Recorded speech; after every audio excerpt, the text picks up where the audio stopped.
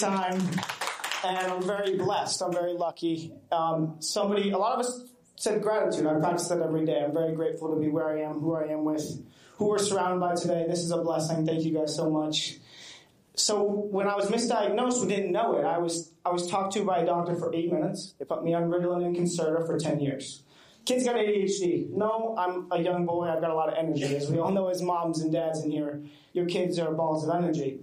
When I was put on that meds, looking back after finding out a lot about myself, I was basically high my entire childhood on Ritalin and those bad drugs. So when I was then taken off of them, I had a huge imbalance. So now I'm 16, we're in high school, and I'm 160 pounds at 5'3", which didn't look as good as it does now.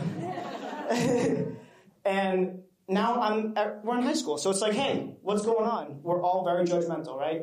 He's fat, he's stupid because I couldn't read. I didn't know how many letters are in the alphabet because we didn't know it was dyslexia the whole time. So 10 years I'm on the wrong meds. What I really had was dyslexia. So now I'm discouraged, I'm overweight, I'm not liked, I'm called the stupid kid, but what do we learn? We start to become what we're told and what we listen to. So when we're listening to, hey, you're stupid, you're fat, you're not welcome, you start to believe it. So I believed that for the longest time, and after believing it, I started becoming more and more of it. What had saved my honest life was wrestling. We started wrestling. You had to do weight cuts. You had to be a team member, but when it came to matches, you were on the mat by yourself with your team supporting you. So you had to learn to fight and perform as yourself, as one, with your team behind you. So that was awesome because I lost my weight. I got some confidence.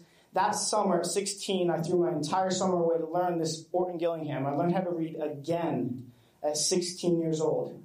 2 times a day, all summer long. Friends are on jet skis, friends are on boats, friends are at parties, friends are doing whatever. And I'm here with this tutor, I'll never forget it, with my mother and my grandfather, and they're going, A. And I'm writing it in the air, I'm writing it in sand, I'm speaking it, weighted pencil, pen, just to learn my ABCs, because I'm at a 5th grade reading level at 16 at this point. So I've got to catch up. I got 2 years left. How am I going to graduate? Most said it was impossible. But as we know as entrepreneurs in this room, that word doesn't exist to us.